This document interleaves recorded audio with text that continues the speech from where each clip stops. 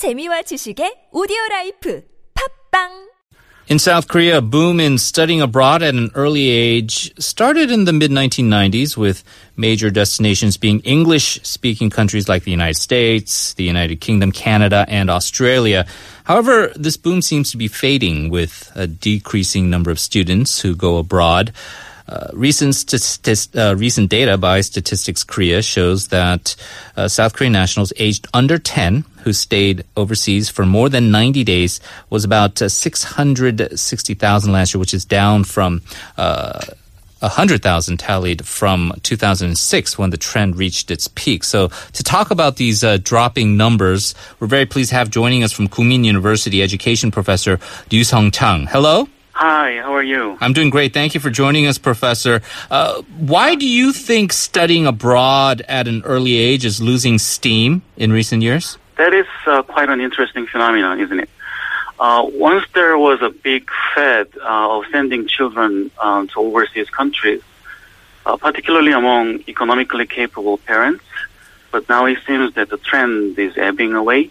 And I think we can think of three particular reasons why parents are nowadays sending their kids abroad for their education less than before.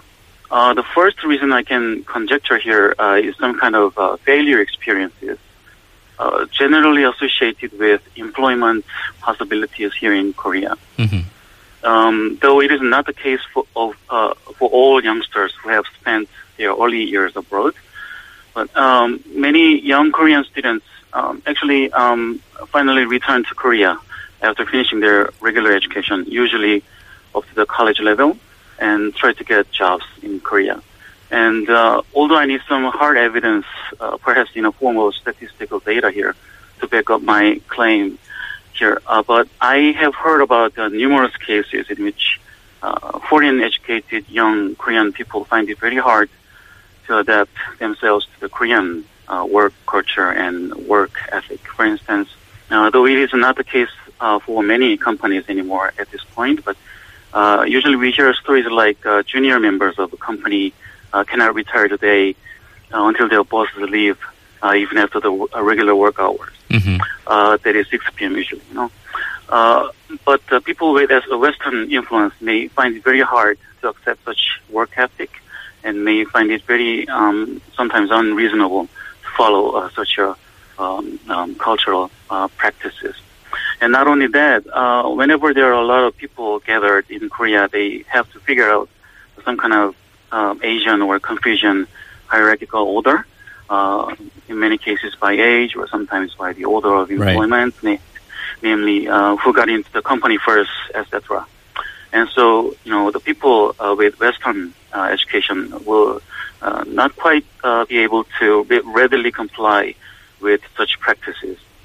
And what people say these days is, furthermore, as the Korean companies have experienced the young folks with Western education not being quite capable in terms of cultural competencies, mm-hmm. so the Korean companies began to hire people with foreign education less than before because of all those cultural issues.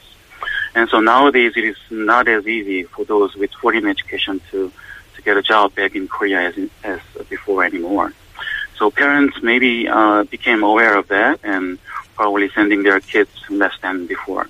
Okay. If I can, and if I can add another kind of failure story here, though many capable young Koreans get jobs in the foreign countries after they get education there, in some cases I'm very cautious here, but the types of jobs that they end up getting mm-hmm. In those countries are somehow related to immigrants or Koreans and somehow kind of limited, such as various services solely for Korean immigrants, etc.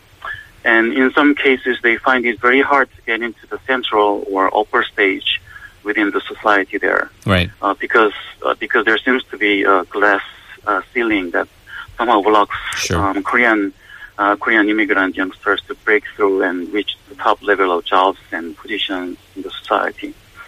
For instance, for the young Korean Americans who were born and raised in the United States, it could be a slightly different right. story. But But for the young children who were born here in Korea but later sent to, for instance, the United States for their education in their early years, it might be very hard for them to grow into a very culturally and linguistically capable worker there. So, we don't have a lot of time, unfortunately, with this interview, and so we do want to jump over.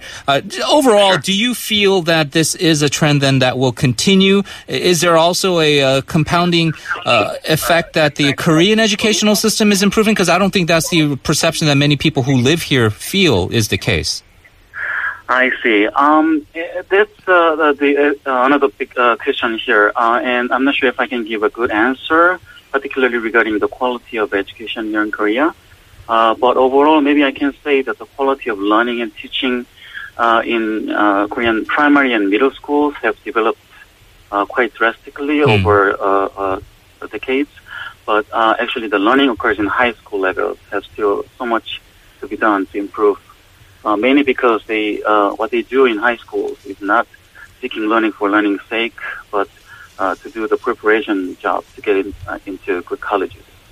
And then maybe the point where parents find very unsatisfactory in terms of their children's education, mainly because those parents want their children to be happy for their study and life, and therefore some of the parents don't want to have their children experience so much competition going on in Korean high schools. Right. Scholars and policymakers have been working very hard to improve the general quality of education here in Korea, and it has actually worked out in primary and middle school levels, but it seems that there is much to be done for high school education here in Korea. We have less than a minute left. Just as a final thought, what do you think further needs to be done to produce happily educated kids in South Korea who can also be having the skills to have decent careers as they graduate? Yes. That is a very difficult question, and the international data show that the level of happiness that our children are experiencing in our schools is somehow quite low compared to the level of happiness that the children outside of Korea are experiencing in their schools. And maybe one way we can work on is to give a good learning opportunities to our children. The kind of learning that they seek for only because they want to learn. Once children try to learn stuff solely based upon their curiosity, then they may find all those learning activities quite fun and right. But then the kind of learning that our children are doing in our schools is the kind of study that they have to do in order to achieve certain goals. So probably the restoring the essential purpose of learning and education might be something that we can work on in order to boost up the level of happiness of our children. Well, certainly some great analysis there. Professor Odyu, thank you very much for joining us. Appreciate your time. Thank you for having me here. That was Professor Odyu Sang-chang.